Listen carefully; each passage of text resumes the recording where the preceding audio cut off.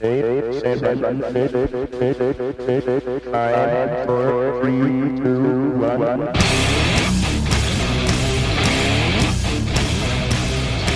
Knotfest.com presents Talk to Me. With over 300 interviews under his belt and 6 years running, your host Joshua Toomey interviews metal and rock's heaviest hitters. Follow the show at Talk to Me Talk. Here's your host, Joshua Toomey.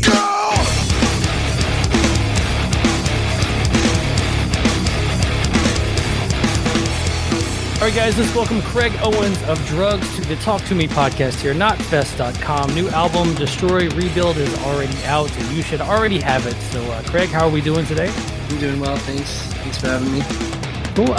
Just dive into it, man. What took so long between Drugs albums? Because that debut album was a masterpiece, and the new one's great too. And then there's 11-year gap in between.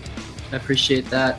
I think my willingness to just do it. I went back to Chiodos for an album, and rock music really just didn't interest me for a few years, to be honest. And then I kind of just healed, I guess, for lack of a better word. And it just, it was just time to do it. Drugs was always the plan in terms of something that I wanted to continue doing for the rest of my career.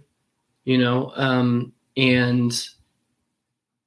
I think I just got interested in making the music again, to be honest. Is Drugs just a kind of a placeholder for that side of you to be heavy? Because I think at this point you could just go out as Craig Owens and do heavy stuff, light stuff, piano stuff. You could do anything under that name. So is Drugs just kind of a nice way to just put that heavy side of you out? It's definitely my rock outlet. Like anytime I drop some rock stuff, it will be Drugs. That's just, what the plan has always been. Drugs is a few things. It's based on songwriting first and foremost. It's a great song with heavy, low, aggressive tuning, some Harry Potter-esque Nightmare Before Christmas type production. And that's what Drugs is, so, first and foremost, it's great songs, but it's definitely designed around rock music. Kind of going back just to the history of Drugs, obviously, Chiodos, you leave Chiodos, however that happened at the time. Talk about the original incarnation of Drugs and just kind of how all of that came together, because at the time it was kind of like a screamo supergroup, if you will. Sure, that's how it was marketed. It started out as a producer and I working together, writing songs, and we kind of put everybody together to just be live touring members. Some of those guys played on the record. Some of them helped write on the original one. But I was always kind of the only one signed. I was always the only one, it was my thing, right. I guess, after splitting with Chiodos and doing that for so long, I wanted to make sure that I could have a project that was mine forever, and, obviously I came back to Chiodos. It's a whole nother thing. But, that was always the goal of Drugs, and that's always been the goal of Drugs. I'm still to this day, the only one signed, and I just get live touring members to come and travel with me, and legends that I think should be playing rock music still. And I try to give them an opportunity to come on the road and kind of show what it is that they do. But, the first incarnation of Drugs, those guys, some of them played on the record. On this last incarnation of Drugs, none of my live touring members played on the record. So that's kind of what Drugs is. Now, when I recently saw you at Louder Than Life, you thanked the guitar player and the drummer for kind of bailing you out last minute. How quickly were they in the band and playing those songs? Well, Mitch actually wrote a lot of the last record with me. Mitch from Varials, but Mitch and James stepped up, I think, like a week and a half before. Wow. But it was really special for me because Mitch hadn't had an opportunity. We hadn't shared the stage in that kind of setting. He'd done I did a few solo tours once COVID opened up because I was eager to just get in a room full of people again. But that was the first time we got to play some of those songs that we spent so much time working on together live. So yeah, it was just cool, but it was about a week and a half. Wow. I mean, and this isn't like 4/4 straight ahead, verse, chorus, rock music. I mean, this is like you've got to have some talent to pull that off. So kudos to those guys. Absolutely. Both of them are extremely talented musicians. Yeah.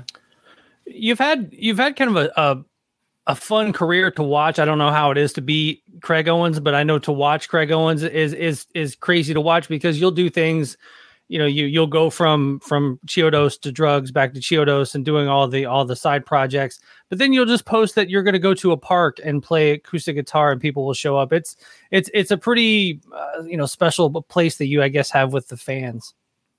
Yeah. I just love music. I create I create to not die. It's the raging against death. I'm a creator. Like, I love to create. I love to write music. I'm not so much about a brand. I'm not so much about all of these kind of homogenized versions of what the creation turns into. For me, it's about making music and the connection, Yeah, and let's kind of dive into that a little bit, if you don't mind. I mean, when did you start kind of realizing that music was going to be something you wanted to do? What was kind of those first bands and that made you want to sing? I think I was in middle school, and teacher pulled me aside. I think we were required to do choir, and teacher pulled me aside and said, "You should sing. You're good at it." And I said, "Absolutely not. I want to play sports." I don't want to be a choir geek. Don't do this to me. This is not the path I want. And I had to do like a semester of it anyways. So I did, showed up, and the very first concert, got my first solo, and just felt the air leave the room. And that was when I knew that it was something more than me, something special, and something that if I ignored, I would regret. So that was pretty much the opening, and I don't think I ever looked back, to be honest. The moment I felt that the air leave that room, I can remember it now, and that was it. And then I went on to do classical training and musicals and things like that, because I hadn't heard of punk rock yet. I hadn't heard of rock music, really. I'd listened to it casually, but I didn't realize that it was something, that I could do. And the moment I kind of found some of those bands and that kind of lane, I started Chiodos at 15, and that was it. Did you know you could sing before the choir thing? Was it something you sang around the house and your parents were kind of, turning and saying, wow, he can really sing, or anything like that? Or was it truly the choir teacher? It was really the choir teacher. I was always known for whistling around the house, so I think I've always had an affinity for melodies, but it would always piss everybody off. I would get yelled at by my parents, like, stop whistling, it's annoying, kind of thing. But little did I know I was carving out melodies and really understanding tones and the separation between. And so it was a big deal for me, but it wasn't something that's really in my family. It wasn't something that any of us thought about. And to be honest, until I proved myself, I don't think anybody really thought I had a chance until I made it one, With your voice too, you sing so high, and obviously as a kid, when you're 15, 16, 17, you're not thinking about your 30s and 40s. And when I saw you live, at Louder Than Life, I mean, you still got the pipes, you still haven't, ruined your voice or anything like that. Were you ever conscious of that, or were you just going for it, your whole life, and you'll just kind of deal with it when you get there? I started out as a bass in choir, which is pretty crazy. Wow. And then the next year I jumped up to tenor one, which is the opposite spectrum. And I think that really kind of blew a lot of people away. And I just was doing what was comfortable for me. As time went on, I became aware of it, and I started working towards it. I think now I sound better than I ever have, which is kind of a miracle, to be doing it for as long as I have, 15 years, a professional musician, you know, and to be able to, well, okay, longer than that, I guess now. Time, stupid. Time is, but yes. I did that for so long, screaming, singing high, always pushing my voice to the max, and I've been blessed to not have any vocal nodes or issues or anything like that. I don't know if it came from classical training or if it came from knowing when to pull off when I need to or what, but my range keeps expanding. You know, on this newest Drugs record, I hit some of the highest notes that I've ever hit, and my screams keep getting better. So I'm just going to keep pushing it until it blows out on me. Really. That's the plan. What do you think it was with Chiodos that it's kind of been the detriment to the band, you know, because obviously first couple albums come out and I spoke to you at Louder Than Life with the, you know, Bone Palace Ballet is an absolute masterpiece of a record, but it just seems like there's always like turmoil or, you know, members leaving, members coming back. There's just not a consistency there that I think that maybe some bands need to have to kind of make it, you know, a longer lasting thing. So what was it with the band? Was it just 5 dudes that just meshed all the time or just didn't, you know, get along, or what happened? Well, there's 6, so that's true. a lot. And, you know, I think that there's these like unrealistic expectations when it comes to that stuff. And, I don't think that there was one thing necessarily. I think that when you are in your early 20s and you're running $1 million business with your friends, that you don't really know what you're doing, and that outside influence can really affect it quite a bit. But I don't think that there's one thing, you know, with the Chiodos guys,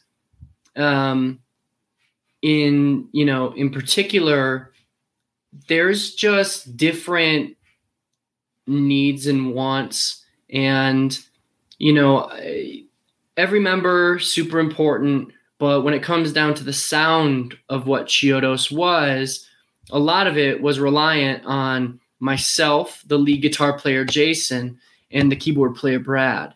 And, you know, if any one of us was missing from the equation, you could kind of recognize it. Brad now, you know, is married and has 2 kids, doesn't really have an interest in doing it that way. And Jason, it was a same thing. He got married and kind of just fell out of his love for music. So I don't think it's necessarily turmoil as much it is as growth. You know, and then you have me on the other end, who has completely dedicated their life to music. I eat, breathe, sleep it, sometimes as a, you know, to a detriment of even relationships around me, including band members. You know, the song comes first for me and it means so much to me. So I chase it, you know, and I think that has the most to do with, you know, the current state of Chiodos not being active. With the married life, I mean, obviously I'm older now and I've been in bands my whole life, things like that. And I understand all of that. I get it. You know, it's hard to just be married, have kids, and then then go away and play rock star and then come back and be family man. Is there that are you guys still kind of in the same general area, or you know, to get, you know, to do shows occasionally, anything like that? Or is that even stuff talked about? Yeah, we get offers all the time. Everybody's open to it.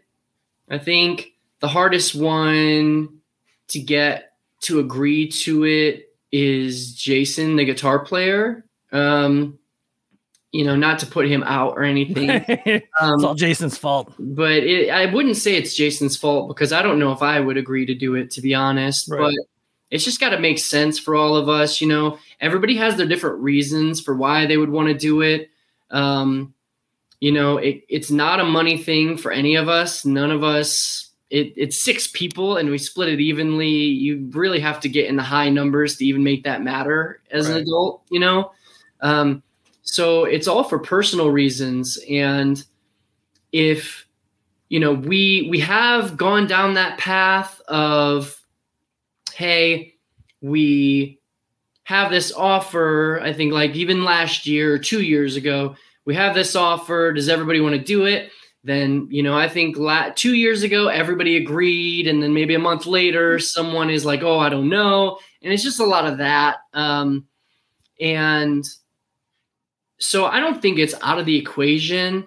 To have like the core group, the exact members would be much more difficult, right. I think, of that era. There was a lot of changes in Chiodos. So we'll see. We'll see what happens. I just love music, and I love, like I said earlier, the connection with the fans, being able to sing. And I recognize that these are such special moments in all of our lives, and to be able to have any impact or influence over that or be anything like that for people, I would never want to take that away from them. Do you know what I mean? And that's special. I don't take it for granted. So we'll see what happens. There's that over the past couple of years, there's been a massive resurgence in all of that. And I don't know if that would be something that would actually make us not want to do it, because we wouldn't want to be considered kind of just placating to a fad. Right. There's Chiodos is, deep.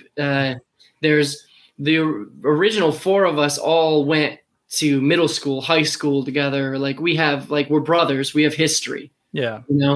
So, but we'll see what happens. I'm always willing to listen. I still work Chiodos. I don't deny its existence. I'm willing to talk about it anytime, kind of thing. So, yeah, I guess I've seen Drugs a few times, and you're not playing Chiodos in Drugs, right? Or is that a thing? Is that like a stance you're taking? Like you're not going to do it, or you might throw it in there?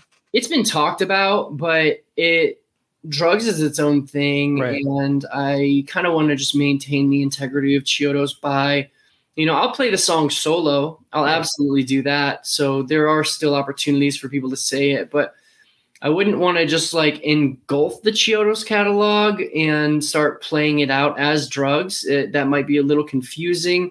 I don't know if that's going to be a forever thing, or if one day I'll be like, fuck it. But, as of right now, I'm kind of just maintaining that energy and building, the drug side of things, and releasing as much music as I can with Drugs.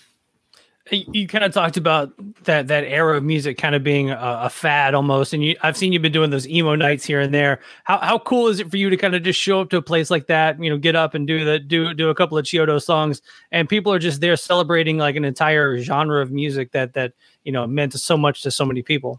Yeah, it's uncanny. I don't know how else to describe it. It's so amazing what.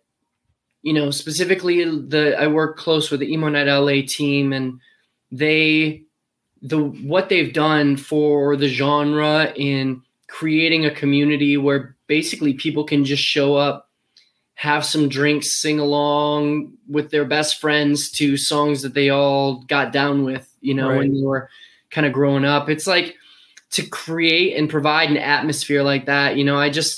I just did an interview with Emo Night LA, and we talk about it. Like at the end, I thank them because honestly, they have reinvigorated a lot of old music and given life to music that shouldn't be dead. What we create is forever. And they've been able to feed families and give jobs to my friends who are extremely talented and should be musicians, but maybe the pressures of life got to them and they couldn't handle it, or the band dynamics got too complicated for them. So they just couldn't handle it emotionally or mentally and quit, So I love the emo culture. I back it forever. It changed my life. And, from pre-band into band into post-bands. And I'll forever be thankful for kind of that resurgence of that music, Mm-hmm.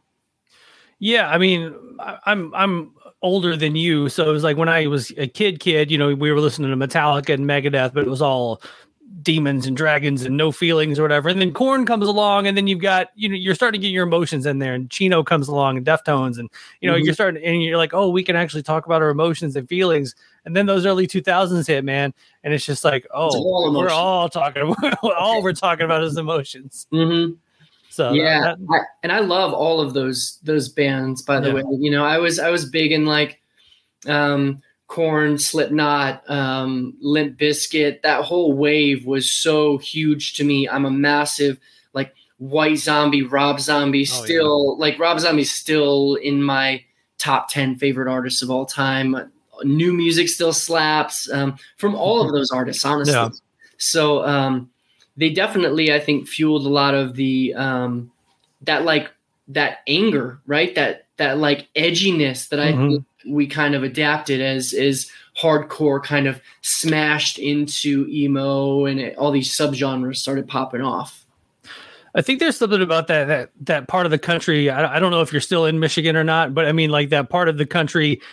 Growing up there, it must have been crazy, because you'll see a tour routing of like a Head PE or a Seven Dust or something like that, and then like once they hit Flint, they got to be there for like 3 days at the Machine Shop, and then they can go back to their other shows. But once you get to the Machine Shop, you got to be there for a few days to appease the masses. Yeah, that's where I'm from, is Flint, Michigan, and there's just an angst, it's a city that has been forgotten about and abandoned in a lot of ways. And there's got to be some sort of way to channel that anger. And there's a huge rock fan base as a result of it, all of the subgenres of rock. Mm-hmm. I wonder what the Machine Shop does that maybe some clubs don't, that they don't maybe build a culture around coming to the show and making every show kind of an event or something. Because like I said, I mean, those tours go all across the country and they play probably all the same venues. But when you get to this one spot in Michigan, it's always sold out. And it's crazy how many times I follow the Machine Shop on Facebook, and it's like always, every show is always sold out. It's crazy. Yeah. I don't know what the cap is, and I haven't been to the Machine Shop in a while. I kind of frequented a venue called the Flint Local 432. That was our local DIY punk rock club. That was like downtown Flint. And that's kind of like where we came up. We only played the Machine Shop. I think I've only played it maybe one time. Wow. But I've been there numerous times. And honestly, it's just Flint. It's a venue that's known and trusted for Northern Michigan. It's an hour north of Detroit. There's high populations up there, and maybe someone feels more comfortable going to Flint than Detroit proper. And I think a lot of it probably has to do with the fact that it is in Flint, Michigan, and that businesses do not necessarily thrive in Flint, Michigan sometimes, especially one that's so kind of have an ebb and flow like venues, like live music. It's really difficult to kind of maintain venues. We saw it through the pandemic. We lost a ton of amazing venues that we all grew up loving, right? Mm-hmm. Like even a place like CBGB's has like an expiration date. Yeah. So the fact that they've kept it alive and kept the brand going, I think has like helped them maintain their fan base and give the people of Northern Michigan an opportunity. I say Northern, but it's really just like here as it's given them a home for rock music. It's funny you're talking about being safe in Detroit, because the one time I played Harpo's, our tour manager came up to us and was just like, I know you like to go explore, not today. and so me being me, and this was 20 years ago, I was like, well, I'm going to just go for a walk. And I walked like out the door, around the corner, turned around and went right back in. I was like, all right, yeah, I got it. Yeah. They're making a lot of like different attempts at revitalizing the city. And I lived downtown. I lived in California for a few years, and I moved back to Michigan and went downtown Detroit for a couple. And I was tired of my car getting broken into. So now I live more like in the woods outside of Detroit. Yeah. But they're doing a lot. And same in Flint, is kind of a way to revitalize the city and kind of get more people comfortable with going down there and kind of building it back up. But it definitely is not known for its safety. Right. Definitely not either city, Flint or Detroit, to be honest. Right. Well, I think honestly, in a weird way, most major cities are kind of going the wrong way with safety. Yes. Yeah. Let's dive more back into the new album, Destroy Rebuild. The one thing that I fell down the rabbit hole last night was the videos. Man, looks like you've had just a blast making all the videos for all the singles in this album. Yeah, it's been great. I've always been a real visual guy, and having the opportunity and, Velocity Records through, and Equal Vision Records, they both kind of worked this record, and they've both been amazing. They're just like, yes, we can do it. What do you want to do? And Right. then I just am allowed to do it, and that's really exciting for me to be able to create visuals that kind of embody the aesthetic of what it is that we're trying to, convey with this new record. And and we're not done with videos for the new record. Nice. I think we've dropped maybe four or five, but there's another one coming not too long, and that might be the end, but I don't really know. We'll see in terms of videos for the new record.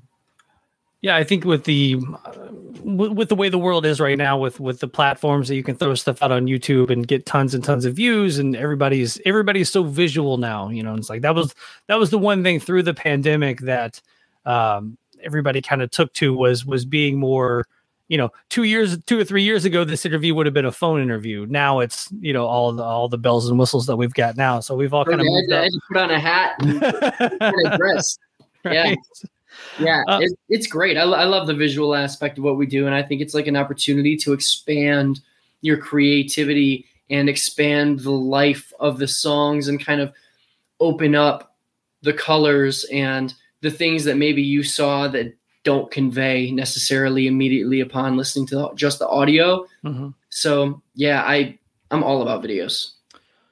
How tough is it on you to continue to kind of write in that vein of showing your emotions and just wearing your heart on your sleeve type stuff, and just kind of continually going back to that rather than, like we talked earlier, like a Megadeth, they can write about a dragon if they want to, but you are always kind of coming from the heart, and I mean that's almost got to be tough to just kind of keep digging in that well. It sucks to feel them, but I gotta say that this Drugs record was the easiest record I've ever written in my life.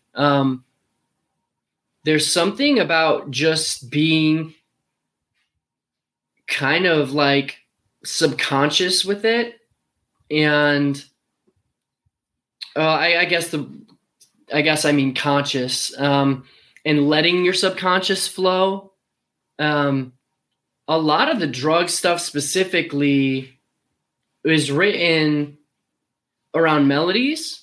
So I'm not sitting down and like pouring out my heart. A lot of it is like, I sing this line and these are the sounds and it sounds like this is what I want to say. So this is what I'm going to say. And then I won't even know what it's about until, sometimes a year later, Right. or until it's out and I'm like, holy shit, that's too real. I hear it back, but feeling them sucks. Writing it is pretty easy because it gives me an outlet to just exist and just communicate. Like, I consider it communication so much more than I do emoting. They may be like emotionally driven, but it's about communicating whatever it is that I subconsciously want to communicate and kind of giving a voice to my subconscious through consciousness, right? That's why it's like kind of weird because you just have to do it and be present in order for it to happen. But it really comes out real easy and just the communication of like, I'm going through this and this is what I feel and this is kind of what's happening in my life, and the validation of fans saying, holy shit, me too. Maybe this way and not this way, but thank you. Things like that. Like that's the biggest payoff for kind of the emotional thing. None of us have seen a dragon. Right? We can fantasize. Right. Two quick things and I'll get you out of here, man. I had actually forgotten about the Dr. Dre song. when I originally saw that you were on a Dr. Dre track, I was super excited, kind of bummed that you weren't more on the track, but also it's crazy to see that you were on a Dr. Dre album. So kind of talk about how that came together. Yeah, I've written with Dre a bunch, about a half dozen maybe times now, and we've done a few tracks together. For this one in particular, he just called me up one night through our mutual friend's phone. I just get a call. I was like in my pajamas in Malibu at home, and it was like 1 a.m. or something, and I'm an early to bed guy. So, but I picked up the phone and it was Dre, and he was like, Craig, what are you doing? Come through to the studio. I was like, I'm in my pajamas. I got to get dressed. Give me a minute. He's like, it's not a fashion show. Just well, I drove the 20 minutes, half an hour to the studio, and the original track, it wasn't even until I got there that I realized, holy shit, this is for Dre's new record, which ended up becoming the Compton soundtrack. Right. But I showed up, and there's, just legends fill the room, just legends. And, and thankfully I had worked with him numerous times before, so I kind of had a rapport and I wasn't quite as nervous. But originally that track had a huge intro that I sang for it.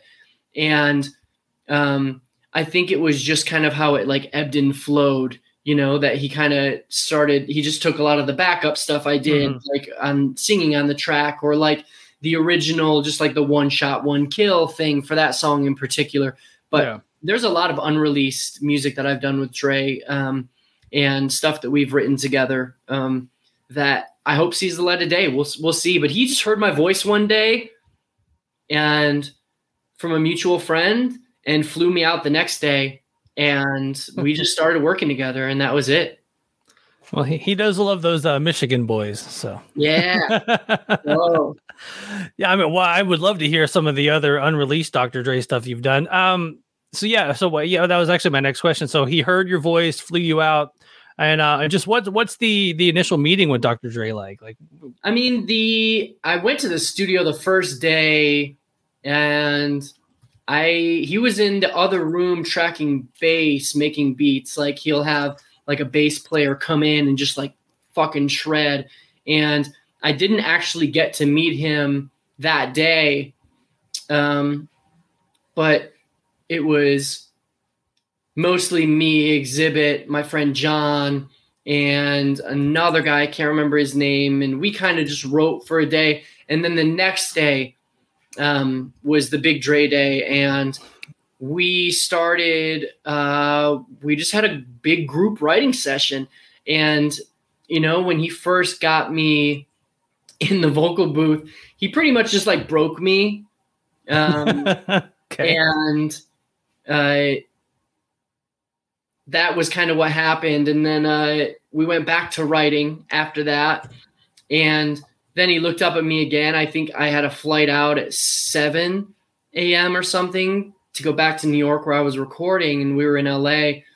And it was like 1 or 2 a.m. And he looked at me, he's like, you want to do this again?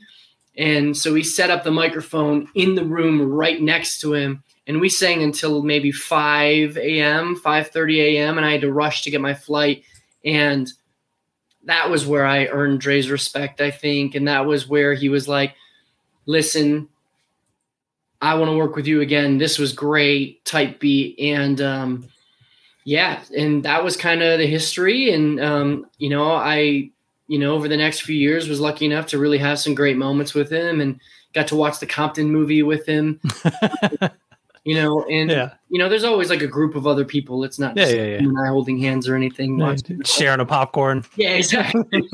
But man, life-changing to say the least. I grew up, obviously, Michigan, big Eminem fan. And, I know some of the D12 guys, and this was a good coming full circle thing for me. Oh, yeah. And it meant a lot. And I don't know if I'll ever be nervous going into a room again, to be honest. Yeah. I think M is the only person I haven't met that I don't even know if I'd feel as nervous, because Dre was, he's tall, he's big, He's intimidating, So yeah, amazing experience. So the way you're describing Dre is he's working all the time, but obviously doesn't put out a lot of output. So I mean, where is all this stuff going that you know of? Is it just a vault kind of deal? And I think so. I think he just trusts his gut and he creates to create, and like whatever he fucks with, he releases, and whatever he doesn't, he doesn't. And you don't get sample tracks. You don't get the demo that you just recorded. So right. I don't have any of the music that we've done together. And I'm obviously not sneaking anything when I'm in there. So, if the world gets to hear it again, the world gets to hear it again. And that would be great. I'm sure he has a big master plan. He's, one of the smartest people I've ever met. And I'm assuming that he'll definitely have a plan for all of this music, and maybe it's not meant to see the world if he doesn't want it to be out. There you go. Last kind of fanboy question. The song Bulls Make Money, the breakdown in that song with the deep bass, and where you're singing about the sinking or whatever, like that. If ever I buy a new stereo system, like that's the track I go to just to see if it can handle that track. What is that? It's synth bass. Yeah. Well, talk about that part, because it just, every time it comes on, it's just like the lyrical content, you're screaming, just that bass, just everything about that. Like, that's almost that bass that, like, if you play it to the wrong person, might make them actually go to the bathroom. It's like I love that song. That song in particular was just an exciting one for us to make. It kind of has this like dancey, almost, I don't know, just like the chords and everything are so exciting. And, we were like heavily influenced by Mars Volta coming up. So that was kind of a little nod, but then that chorus hits and it's just oomph. But I remember like when the synth bass was kind of added to that song, and we were going back to Dre, that's an influence, right? So we were all just like, oh, this is so sick. It was just one of those moments in the studio that was special, Absolutely, man. Well, what's the current plans for Drugs at this point? What's coming up next? So we're going out on Shiprocked coming up in January, which I'm stoked for. I've never done a cruise like that. A bunch of really talented musicians that I'm excited to see, and that I haven't gotten to see. So I'm really stoked about that. Then we are about to announce a couple tours here later this month that are going to pop off for early next year. And I'll be going in the studio again here in a couple months doing some solo stuff and kind of building that catalog out. And just creation, man, just creation, new Drugs video coming soon.